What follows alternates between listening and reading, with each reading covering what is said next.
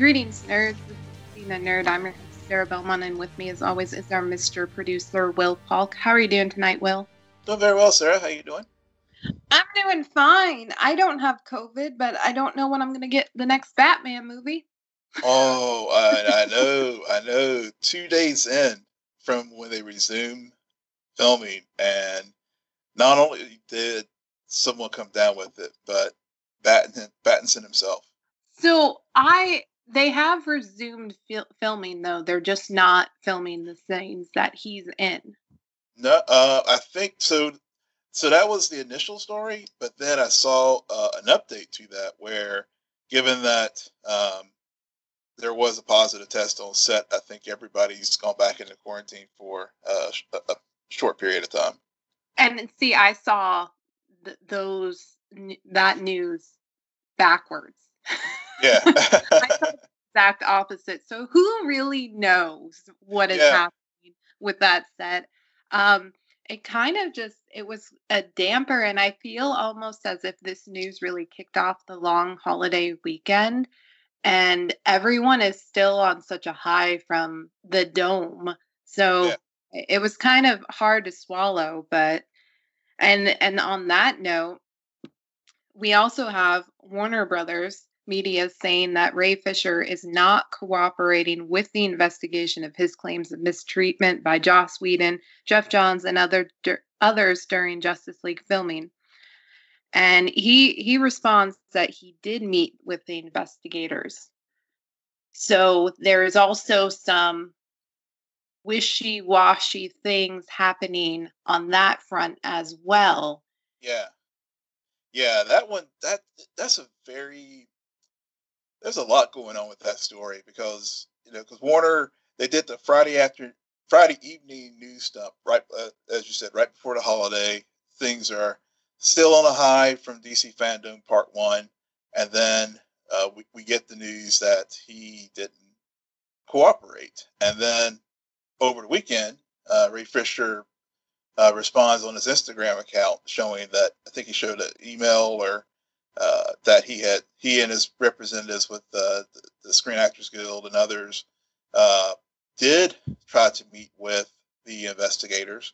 And I think the way the things were starting to unfold, I think it sounds like he did not like the way that the investigation was proceeding. So I think they just stopped at that point. And then there was also some back and forth as far as whether or not Walter Hamada, who is, I guess, head of DC Films now, was engaged with this and throwing people under the bus. And there was a lot of back and forth. He said, she said, with between Fisher's camp and the DC folks. And also Fisher talked about how Jeff Johns made veiled threats to him about ending his career and saying they were going to have other people portray Cyborg and other DC projects, which of course we did get that with Jovian Wade with Doom Patrol on DC Universe. So it's just a lot to unpack with this particular story. And right now, the other thing is too, apparently Fisher is trying to negotiate to appear in future DC projects. So it's just a lot going on with this particular story. And then when you see that Fisher story, and then of course, I can't help but think about earlier last week, John Boyega and his GQ interview he had with Star Wars, and how he felt after filming, and especially after the last film, and how he felt that the characters of color got marginalized and pushed to the side, especially how he started out being sort of a heavy part of the marketing, and then by the third film, they just everyone, he felt like, from himself to Kelly Tran to even Oscar Isaac, were kind of pushed to the side. It was a very interesting weekend in race relations in film. With when you look at the Ray Fisher stuff and John's big franchises, like, and big studios, globally known franchises where they were pushing the narrative that, we're inclusive. See, we look at who we're casting for these roles. We're inclusive. And look at what we have for these actors who are of color. And then they're crummy movies at the end of the day. They're just not good movies. And I also I do wonder how much of that is due to these are people of color versus all of these the history around franchises and the actors who come on board and after the first one never really want to return to that set but have to contracts. I mean, it's kind of historic at this moment where we have everything that came out of the Amazing Spider-Man with like Andrew Garfield and him. He like never wants to do a franchise again. Yeah. And then you have Harrison Ford who wanted to get killed off immediately in the first trilogy. Yep. And all of these people who they needed to make a name and then they don't want anything to do with it. So I wonder what is how much of it is due to the systemic racism that we do know exists in Hollywood. Right. We do know. Yeah. And then how much of it is just the Hollywood machine of taking these franchises and reusing them to a point where the movies are just downright bad.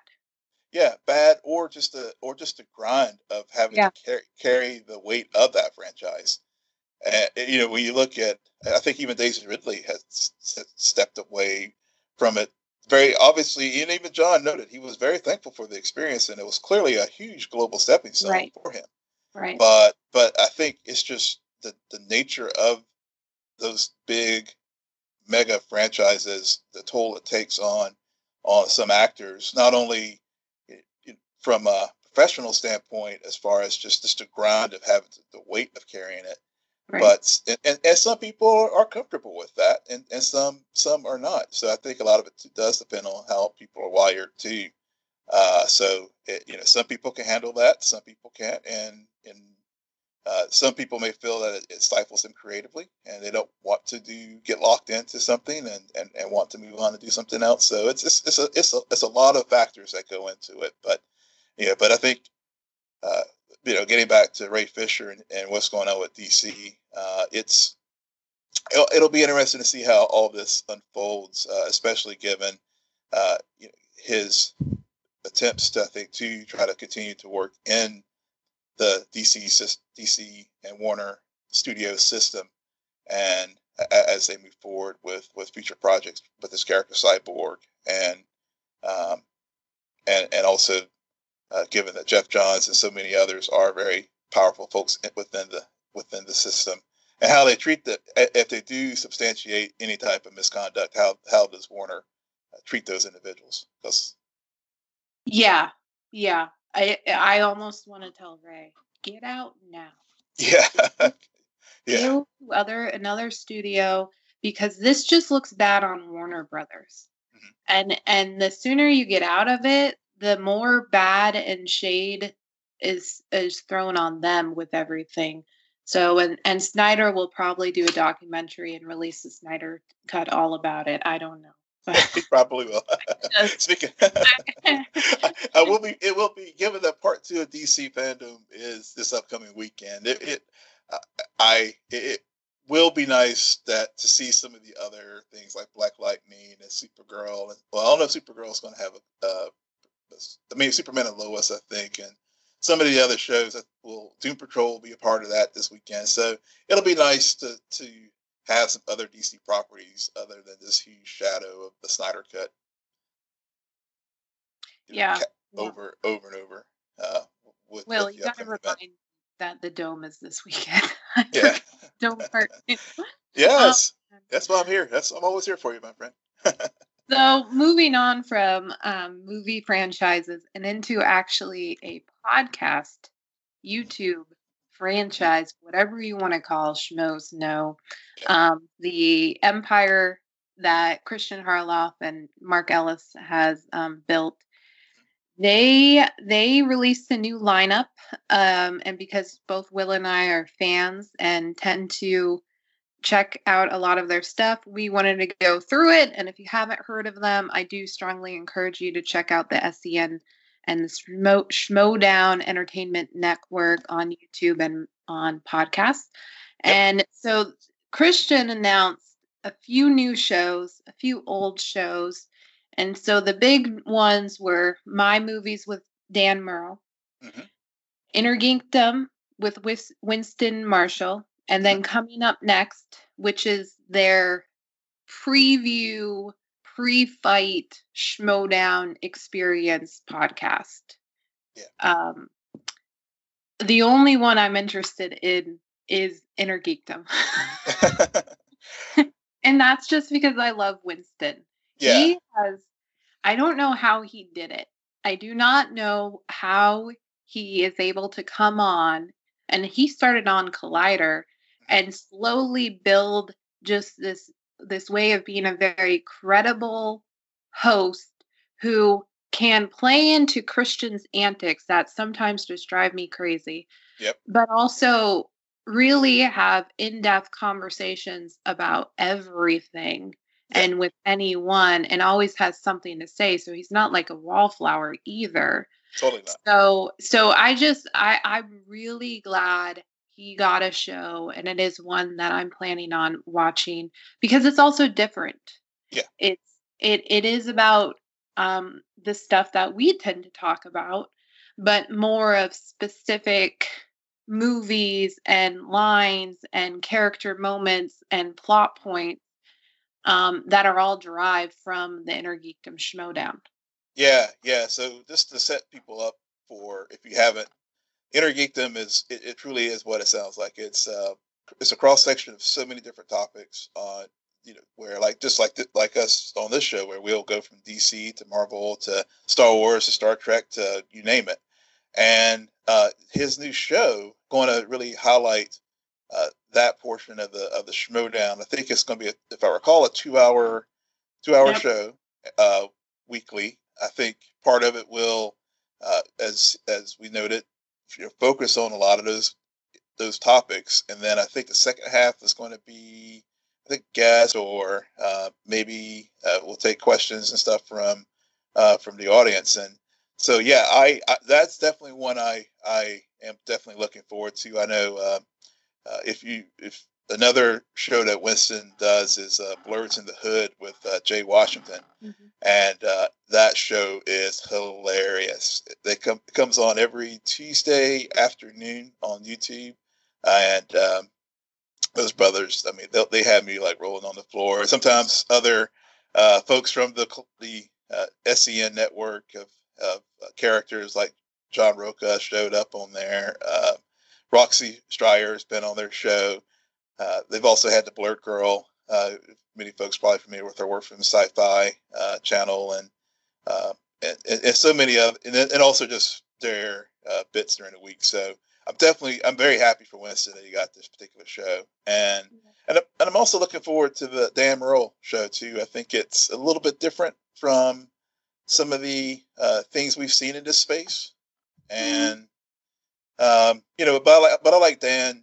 Period. I mean, I think I've enjoyed his days from when he was on Screen Junkie. So, I'm like you. Winston's definitely the one I'll definitely will not miss. The others, it's interesting seeing Christian build his SEN empire after the whole Collider, after he left Collider, and really in a very short period of time, especially with their partnership with the entertainment company that produces Walking Dead. Blanking on the name right now. I can't remember the name, but oh my God. yeah. But my point being, I mean, he's in a short amount of time since he's left Collider, he has really built up his own entertainment empire, especially given that everyone's been handicapped with COVID in the entertainment sector, and in particular, been able to refashion a Schmodown into a YouTube, not being able to do it in the studio, but do it via Zoom call and StreamYard. Right. It's been amazing what they've been able to do. Yeah. I mean, the one announcement that I'm kind of mad he didn't do is the morning show is great. The everyday, the crew, some of the regulars, now John and him are alternating weeks. But what I still want and badly think that he needs to do is have the have a Thursday night show, 2 hours, old schmo knows movie show. Like that was so good, and it got so many freaking views in comparison to what. So I'm happy he's branching out, but I really wish that part of the expansion would have been having a Thursday night show like that, where it's basically the clubhouse again. But and as for Dan Murrell, I like Dan Murrell. Here's my thing. I honestly don't think this is a new idea. I think it's an old idea that's repackaged. And as much as I like Dan, he's too much of a straight guy in terms of where he falls when he's on a show with multiple hosts. And so I was really interested to hear who would be co-hosting, and it worries me that, especially the first one, there is no co-host. I'm like, well, what? Yeah. Dan's entertaining. He has a following, but still, he needs somebody to bounce off of him. True. That is true. That is just true. my opinion.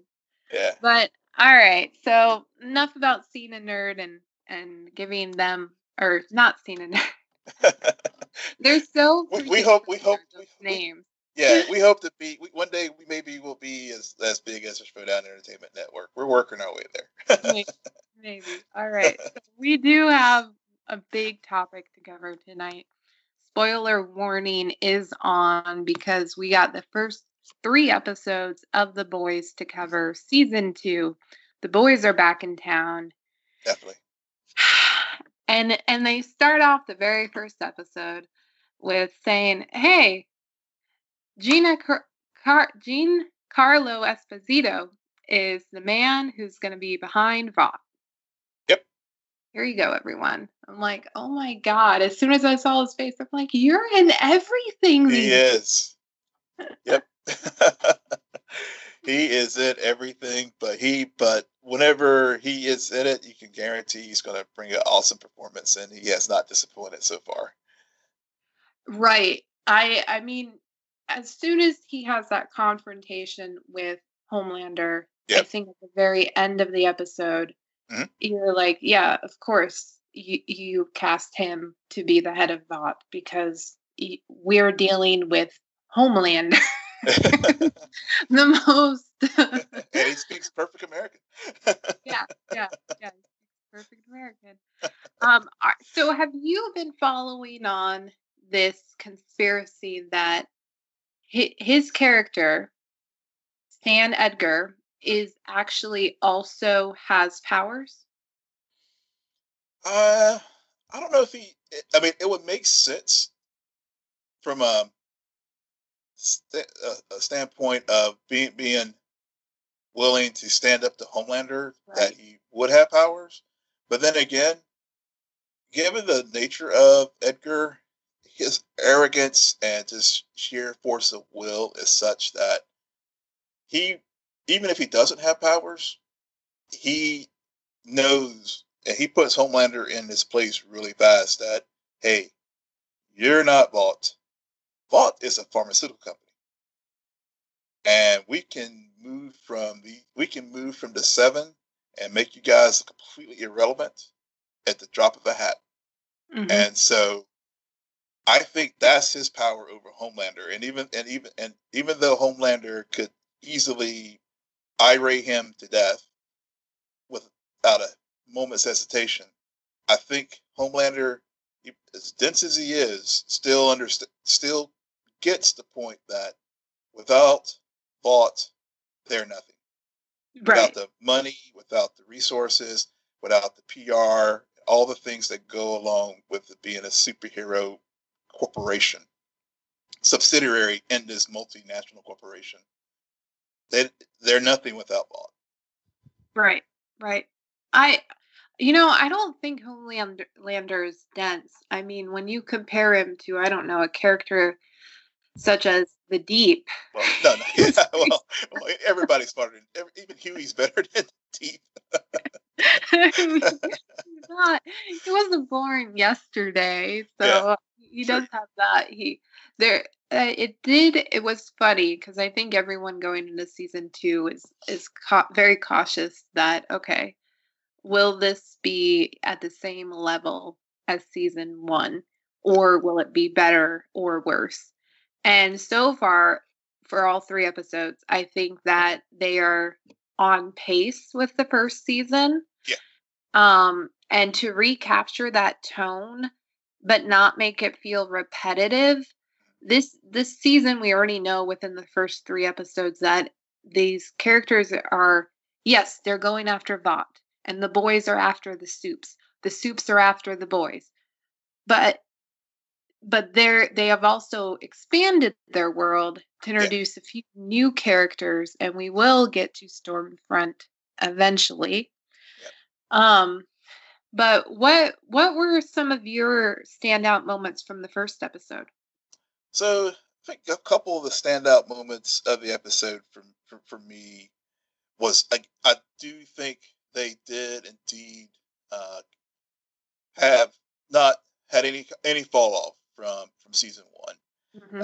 I think the I think a couple things that stood out for me was Homelander utilized manipulating uh, Ashley to basically Oh be God. to be his basically his intermediary for into the corporation. And to your point about him not being dense, I mean, this is where Homelander is very good and very savvy about using his position to get what he needs, even though she did walk in on him in a very awkward moment when he found Madeline's breast milk, which I was just like, oh God, here Isn't it funny how yeah, obsessed yeah, with breast milk he is, and yeah. yet we also have a character on Team the Boys Mhm. called Mother's Milk. Mother's milk, yep. Exactly. What is going to happen when he realizes that that's the character's name? Yeah, exactly. Yeah, we're going into some strange places there, but if we did, but I think the thing that did, so that was one of the just as far as interesting character moments with Homelander and his fetish with breast milk was one of the standout. The true standout moment for me was just the Black Noir mission at the very beginning of the episode, because we got some teases of how awesome and how Black Noir as a character is in season 1, but seeing him in action and taking out the terrorist group that was at the very beginning, and just going through that camp with just this reckless abandon, like just a wrecking ball, and taking everything out, and then that was a moment where I was like, "Yep, the boys are back," because it had every single element from over the top action, over the top gore, over the top fire. It had everything. So that was another moment that was just perfect opening, set the tone for the episode for me. And to remind us what happened in the first season, Mhm. because unless you've rewatched the first season, I didn't. It could have been just basic dialogue saying, "Oh yeah, remember how we gave internationals?" Mhm. We basically spread, what is it called? Compound Compound V. Compound V across the world so that we could get into the military. And so now the super terrorists, I'm sorry, I have to correct that, super villains we are going after, we created. So Yeah. I love how they use that sequence to bring us back to what happened without really any exposition. Yeah. And I'm surprised, Will, because I could have sworn, because you brought up Ashley, I thought you were going to go with the other standout moment of this episode, the blind moment. Well, I I mean, was getting there. Yeah. this show to this show, because it was so on tempo for them to try to include a disabled Supe Mhm. on Team 7 because of publicity. Yep, exactly. Yep. and I'm sure, and I hope I wasn't the only one, who jumped out of their chair as soon as Homelander disabled the disabled person. Yeah. It was so on brand. It was so on brand. And I know there's been a lot of thought pieces written out there this weekend about how this show, of course, does those things as far as taking the issue of the day and showing and lampooning it, but also uh, again, making it relevant and using it as a way to show the the shallowness of corporate PR and corporate America, and that was one of those moments in episode 2. I know we'll get to that one with the girls get it done. I couldn't help but think of like the NBA and Black Lives Matter and everything being plastered on the court, or some company like, oh yeah, we're going to take Aunt Jemima off the shelf because not that anyone asked them to, but this is what we do because we're so enlightened. I mean, these are the kinds of things that this show just, it's like, you couldn't tell me that they filmed this like in late 2019. It's like they had a crystal ball to like see all the stuff that we are dealing with now in 2020. I also think, in retrospectively, that scene, having it placed in the first episode, knowing they're going to drop the first 3 episodes, is a very good parallel to something Stormfront does to a character at the end of the 3rd episode. Yeah. And so it kind of, and it makes that moment so much more haunting, and her villainy so more clearly highlighted because we've seen Homelander do something parallel. Yeah. So I think that is also a narrative genius of the writers to make these characters and to create that build up and that parallelism as we move forward with the rest of the season. Yeah. And then my other standout was and also, like you said, a good way to narratively bring us full circle from the story in the first season was Translucent's funeral. You mean the empty, the clear glass? The clear glass. Yeah. I just, I know the Supes are villains. I get it, but Homelander is so. Oh, I just. Man, okay, I can't. But you're absolutely right. Yep, Starlight singing. Yes, as soon as she came out singing, I was, oh my god. Yeah. And she's in a very precarious place too. Yeah. I mean, she, through her relationship with Hughie, she has seen now the bad side of Vought, and recognizes that they are made, they're not born this way. Right. And so she is now more now than ever really is a rat in the 7, and someone who's looking at undermining Vought and potentially the 7 altogether, as she wants to exploit them. And so for the first 3 episodes, it's all about getting Compound V and exposing this to the world, which and I love right now what they're doing with her and A-Train as well. Yeah. I know they teased that during Comic-Con, and I was wondering how it was going to roll, but we of course, A-Train, at least in the first episode, is still in a coma from his heart attack that Hughie and Starlight actually saved his life at the end of the season 1. So, but I did like how whenever we get to episode 2, and he resurfaces, and how Starlight in her plan of trying to show the world what Compound V is actually, and bringing down company from the inside. Uh, her, using A Train's. I had forgotten about A Train had shot up his girlfriend in the first season, but utilizing that as leverage over him whenever he was like going to call her out for her role in stealing the V. So I mean, so it was really a good game of chess between these two characters to see who was going to blink first, and how each one of them could easily uh, turn the other in, but it basically is a stalemate, and at some point, whoever is careless is going to be the one that blinks, which we may have seen that in episode 3.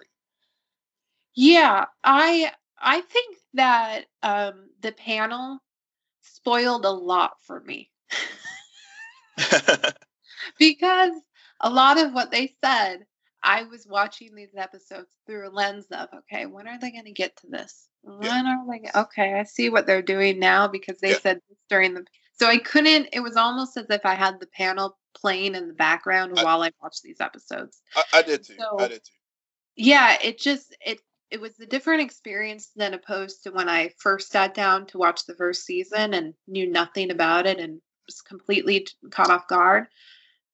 And that's not to its detriment. It just I was looking for things, and so a lot of what I have to say comes from also that knowledge of what was discussed during the panel.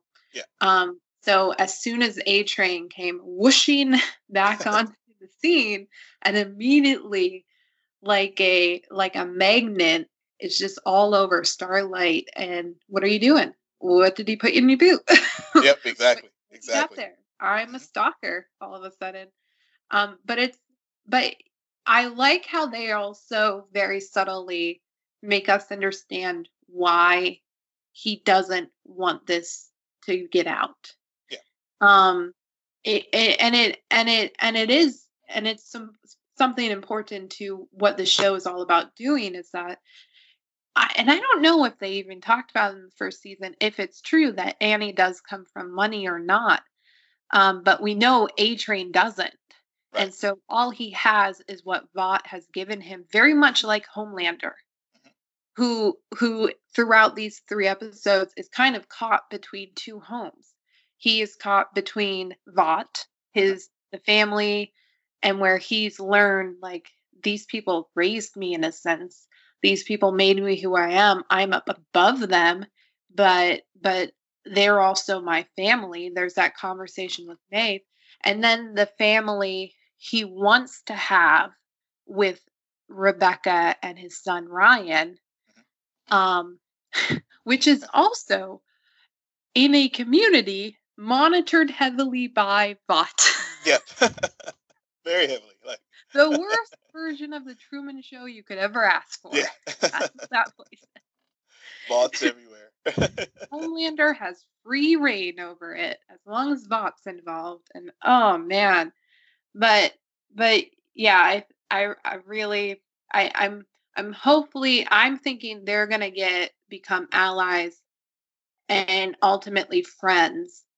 And he's gonna be involved with the continued separation between her and Hughie, I think. Yeah, I agree. I think you're right about that. As they move forward, that's going to definitely play out.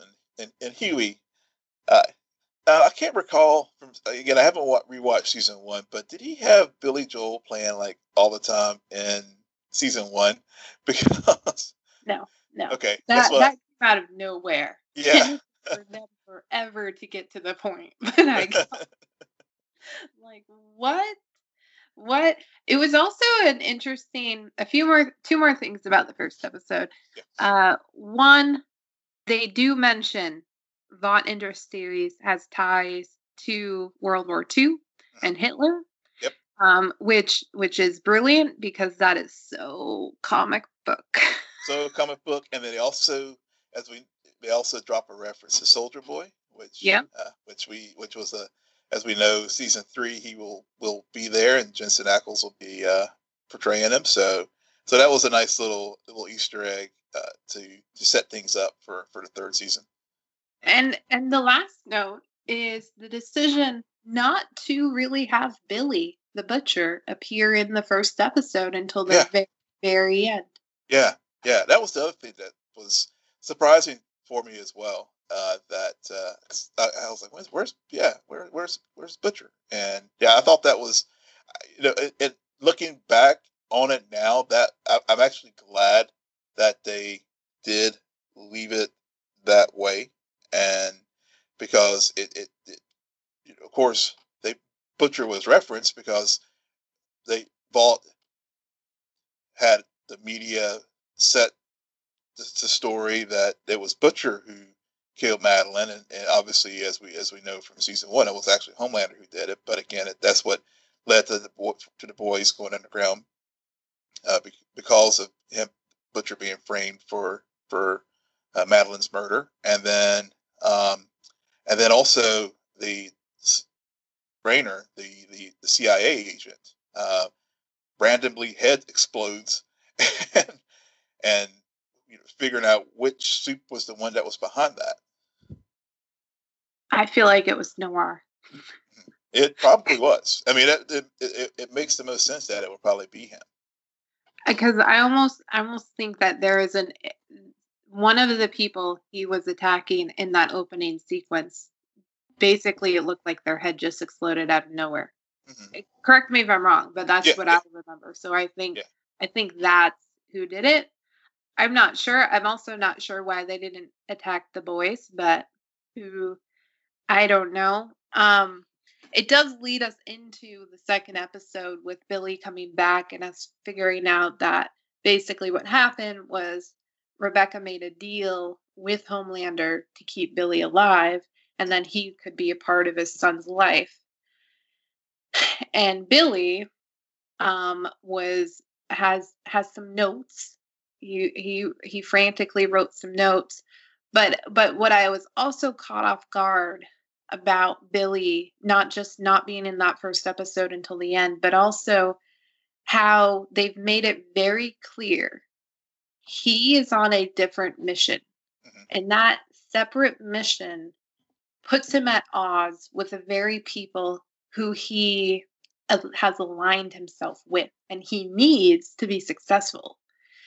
And I really like that too, because I don't think that there really is supposed to be a villain or a super terrorist in this show. They're all evil. I think they're all supposed to be pieces of crap. Yep. I think, Hold up. People suck. Well, I don't know if it's people suck. People are selfish. Yeah. Everyone wants what they want. Yeah. And if what they want doesn't align with somebody else, well, then all of a sudden you're my enemy. You're not my friend. Mm-hmm. Because you're going to get in my way. Because as much as Huey wants to get mad at Butcher about his willing to sacrifice anyone to get back to his wife, I would argue Huey's probably doing the same to get back with Annie. Oh, he is. I mean, they call Mother's Milk. I mean, they call him out on it. How reckless he is by going up when they were in the underground, going on the street to get back with Annie. Yeah. They're just lovesick fools. Yeah, they pretty Butcher and Huey are more similar than they recognize. Now, granted, both of those girls also have one other thing in common. They're in close proximity to Homelander, so we get it. Yeah, we very much get the concern. Okay. Yeah. But on top of that tension, the writers decided to do a one-up, and they also introduce Kimiko's brother as a smuggled in super terrorist who then finds himself as a bargaining piece for Butcher and the CIA, which which just adds this other dimension because yeah, Kimiko didn't start off with them, but at this point, she is a part of their clan. Yeah. And to the point where she also helps them kind of neutralize her brother so that they could start the transportation, even though I don't know how much she knew or if she figured out that then she would. I don't know what her thought process there was, but it was interesting how that all played out. Yeah, yeah, and again, I think part of it is just what I try to remember back to the first season because I think the Frenchie and Mother's Milk and the team rescue her from that camp, if I Yep. recall. So I think she feels some indebtedness to them, Yeah. and but also, she also still feels, she's the elder sister, so she feels that she has to also protect her baby brother and if getting him to the CIA actually protects him, that so she can serve that mission of protecting her brother as well, instead of leaving him up to the devices of Homelander and the other suits. Because obviously, if they get him, he is as good as dead. Right. Right. I need the actress who plays Kamiko and the actor who plays Frenchie to be cast in some romantic comedy because they have great chemistry. They do. And I just want to see. It's been a while since you've been able to make a video, so you need. I just want to see some love and not Yeah. in this screwed up environment where Yeah. things are always getting in the way. Hard to make a Sarah fan bid from The Boys. No, that won't happen. But not much to work with here. Yeah. Oh man. So on the whole love and unrequited love front, Maeve and Homelander. What I so it's pretty clear at one point they were together. They were together. I think they also made them a super couple as well, as far as the PR side, and as well. So I think there were multiple. Not only I think there was a personal relationship there, but also I think there was a business creation there also. Right. It just it's so vague though where the lines are. And granted, everything with Homelander's emotions, you just can't read it, and that's what makes him that much more terrifying. Because on one hand, she references instances of his jealousy and what he's done to people, and what he's made her do to people who he feels as a threat is to them. Mm-hmm. Yeah, but we also know he raped Rebecca, mm-hmm. and he wants to be Ryan's father. So I don't know. It's just a weird thing that they keep stringing along, and I'm wondering if at some point we're going to get a flashback or something. We might. I mean, I know they've had some exposition, and we got that a little bit in this episode when Maeve was talking with her ex-girlfriend in the hospital, and finally confesses the reason why she's been so protective and so vague about her with everyone is because of Homelander just killing someone because of something that happened at an event. And just because of his jealousy. So it is hard to. I mean, I think from a corporate standpoint, they still play that up as far as the relationship there. But yeah, really, behind the scenes, clearly she's Homelander and Maeve are just they're on 7 together, but that's about it. Yeah. Interesting. And while all of this is going on in the tower, we have the Deep, who is still in the middle of nowhere. Yep. And he is going through some therapy. Scientologist much? And they give him some shrooms.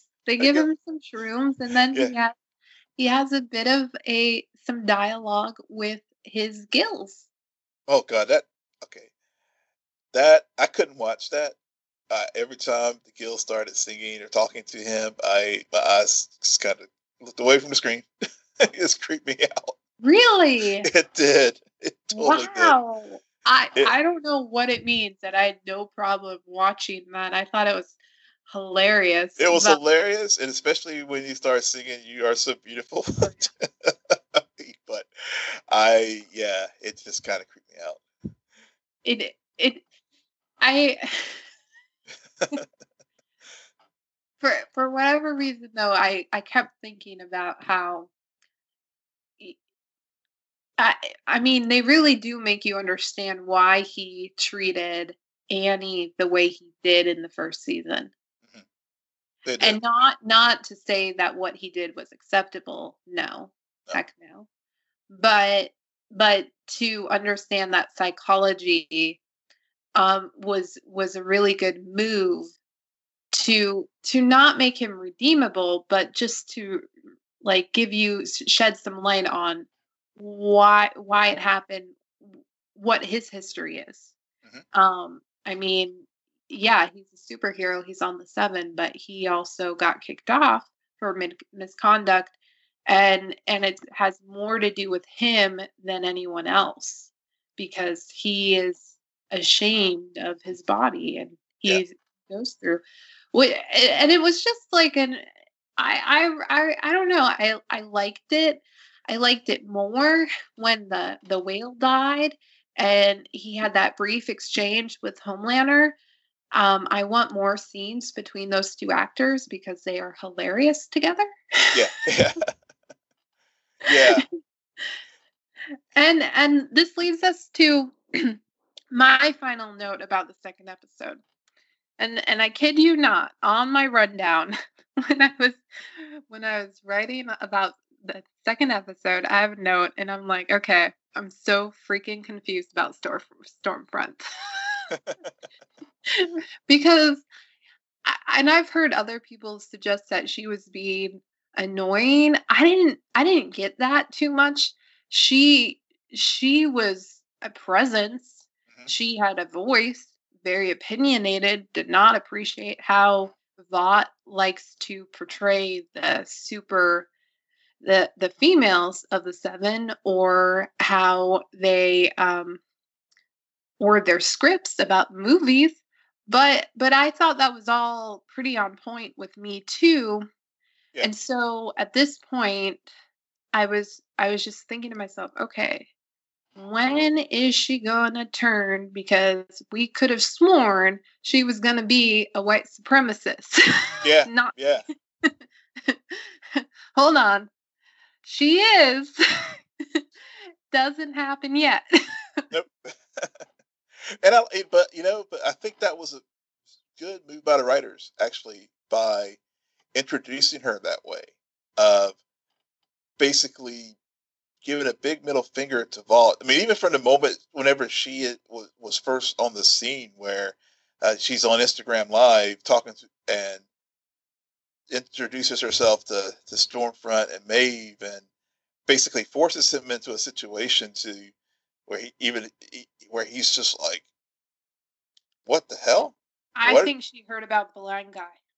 I think Yeah, she heard about the blind guy and said, "Okay, I'm gonna get him on camera," and yeah, then he can't do anything. yeah. He can't do anything to me. But apparently, Stormfront and is the one character that can hold her own with Homelander. But I think it was because clearly hearing the name Stormfront, folks will think, oh yeah, she's going to be a white supremacist and all. But because that is in real life, I mean that is the name of a neo-Nazi group. But uh, but by setting her up as someone who is like calling out the corporate BS on the Girls Get It Done or whatever it was called, and how shallow and how uh, they were just seizing on Annie's assault for and then trying to twist it into this. Look how progressive we are, and we're going to put all these great women in front of this and team, but yet we'll still sexualize them in their costumes. But we'll do it because Right. but we're doing it in a progressive way. And so, Stormfront's basically like calling BS on, so I love that way they set that up, especially when they were filming all those PR shoots and she was just not being a team player. And because whenever we do eventually get the reveal, it makes it a more nuanced villain than just twirling the beard, coming out of the gate evil. Well, it's a different act. Yeah. I mean, we see Homelander, right? Homelander has been acting for forever, but when the cameras are off, he'll beat a blind guy to death. Yeah. Mm-hmm. I'm still going back to that. Yeah, you will. He will. He will. But she, on the other hand, when the cameras are off, she is very targeted about who is beneath her.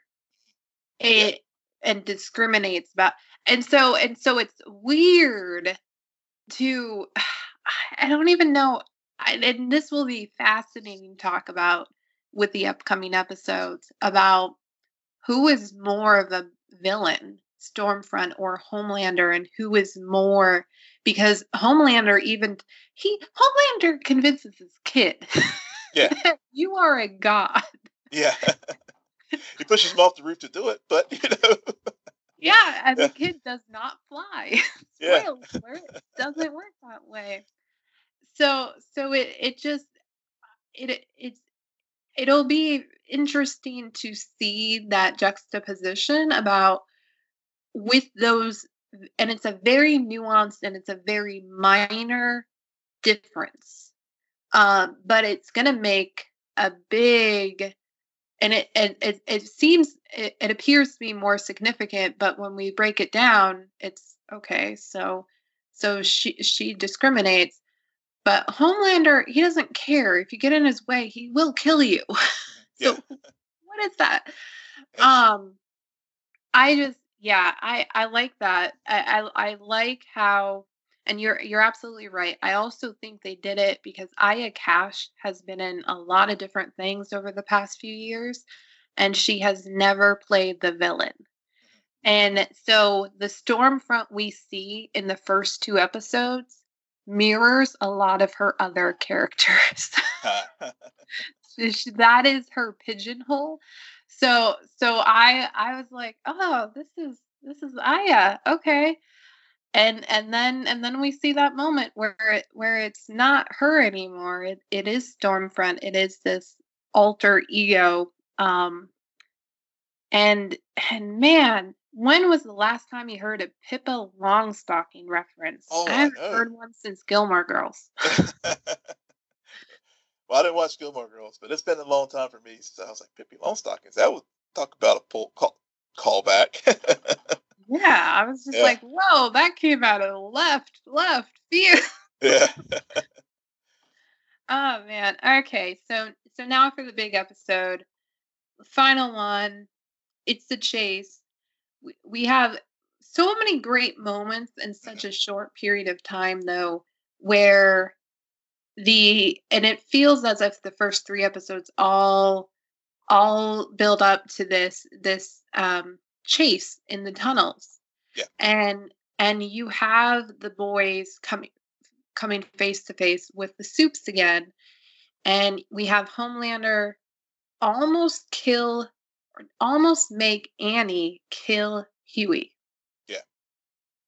And in that moment, the only reason why he doesn't is because Billy uses Kenji to cast his powers and basically ask Homelander to find the center of the earth. Yeah. Yeah. So what was your take on that scene and sequence? So, I have to go back to the beginning of the episode with Huey on the boat and calling Annie again. And again, that unrequited love, because again, and his second wind, channel the Billy Joel song again, and so clearly he still loves her, but and it really sets whenever they do get to that moment where Homelander wants Annie to kill Billy Huey, it that conflict there is really strong because even though prior to that moment she uh, really hasn't she still hasn't gotten over Huey lying to her to get to the V and Mm-hmm. using her to get to the V. At that moment, she does.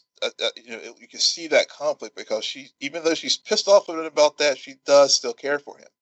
Right.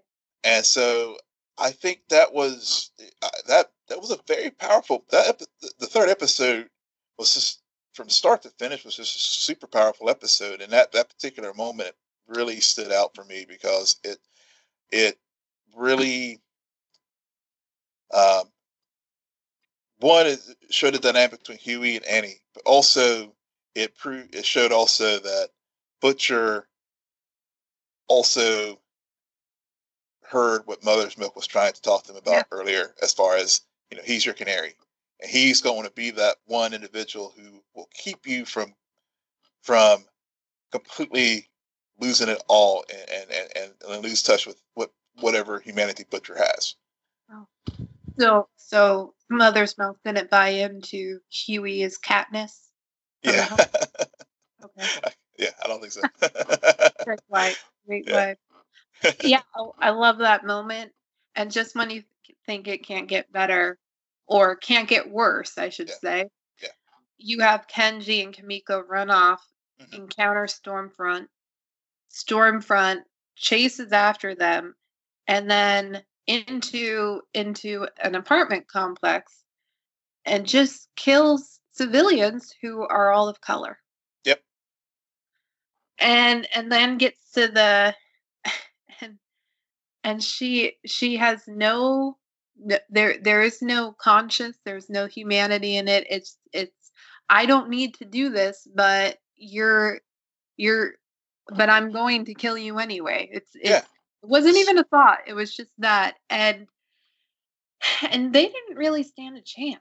I mean, not the civil. Of course, the civilians didn't stand a chance, but Kimiko and Kenji, they got some shots in, but Stormfront was going to win that fight no matter what. And when she says, "I just want to see the light go out. Open your eyes." Oh.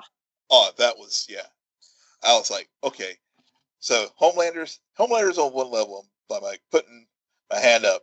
She's like at a next level of this like evil because that was, and that just shows. And another thing too, they did do a gender swap with Homelander, but with Stormfront, because in the comics Stormfront's actually male. Mm-hmm. But I think they did a gender swap. One, I think, to make it, I think one and Homelander and Stormfront already have a confrontational relationship probably to begin with, and this one character can stand alone. But also to make it a woman, to like even make it even more like kicking Homelander as far as his ego and everything. Just add that dynamic to it as well. Right, because he's very much on that same level that the Deep is with how he treats women, and what we have playing out with Becca and Ryan is pretty much domestic abuse. Yeah, and a child witnessing that. So I think knowing that storyline too fed into that decision to do the to cast her as female, and Aya so far is doing a great job with this role, and I think it's really gonna help. But isn't it? It's also interesting because with Kimiko, the first season, it was such a big deal for the boys to have a female. Yeah, it was. And now, because Stormfront, she kills Kenji, Kimiko gets away because, and oddly enough, I would have never said this in any other episode, but the only reason why Kimiko gets away is because Homelander shows up. Yeah. And right there we have a rivalry born between Kimiko Stormfront and also Homelander and Stormfront. And I love that ending where she is talking to the doing the publicity, and he's in the background. Yep. Yeah. Yeah. It was just so. Yeah, that was just beautifully. I mean, I have to say the third of the episodes so far, the third one's been my favorite of the season to date. And that ending, you're so right. I mean, that press conference where the corporation, Edgar's back, and he talks about, they decide which route they're going to go as far as the story about Compound V, and then how, basically again, just to save the bottom line, but then also putting the new soup up, who just happens to be a white supremacist, as the new face of the franchise, and again, Edgar was the one who picked her without consulting Homelander. So again, exerting his influence and his authority over Homelander to again show him who is boss at Vought. Yeah. Who is boss at Vought? Say that 10 times fast. Oh, I'm not going to. God, yeah. Well, she's not boss yet. She had one big save, but and Homelander, I can't keep going. He's not. But I think not one to be overshadowed. He's not. He's not. But I think it was more. My point was more Edgar showing Homelander, who, even though Stormfront's not the boss, but Edgar is just basically, it's like, look, this reminded Homelander who's in charge here. It's not you. Oh, well, and don't forget, Homelander was the first one to remind him, my contract is almost over. Yep, that's true. Your contract. That is not a family. You're not your family. There isn't a contract obligation to spend holidays with your family. Speaking Love isn't contracted. I don't know how to explain that. So you're a product. But what the heck would Homelander? Man, third season, are we gonna get a Homelander without Vought? We may. Vought goes to Evil Corp. Oh my God. It's just like when Captain America becomes Nomad, and I don't know, but you're absolutely right. This was probably, I think, third episode was my favorite, closely behind the first episode. Second episode, they did a lot, but I honestly thought it was so much of a filler. Yeah. I don't know why. I just was not. I was like, all right, let's get to the third episode, because when things happen in the third episode, I'm all like, okay, this is what I've been waiting for. Yeah. And somehow Joss Whedon survived the meeting with the Seven when they were casting, they were making their Justice League film. I don't know. We never returned to that room. Okay, I am not sure. Stormfront, she might have had some words. She may. She did have some words. I do not know if that means he survived or not. So I don't know. Yeah. But all right, we have survived this recap. Will, why don't you tell our listeners where they can find you? Yes, you can find me at Will M. Polk, WILLMPOLK. You can find me at SJ Belmont, SJBELMONT. Please follow our crew on Twitter at Scene a Nerd. Friend us on Facebook, follow us on Instagram. But most importantly, rate, subscribe, and comment on Apple Podcasts, Spotify, YouTube, Stitcher, or wherever you get your podcasts. Good night, Geek Out. You're welcome.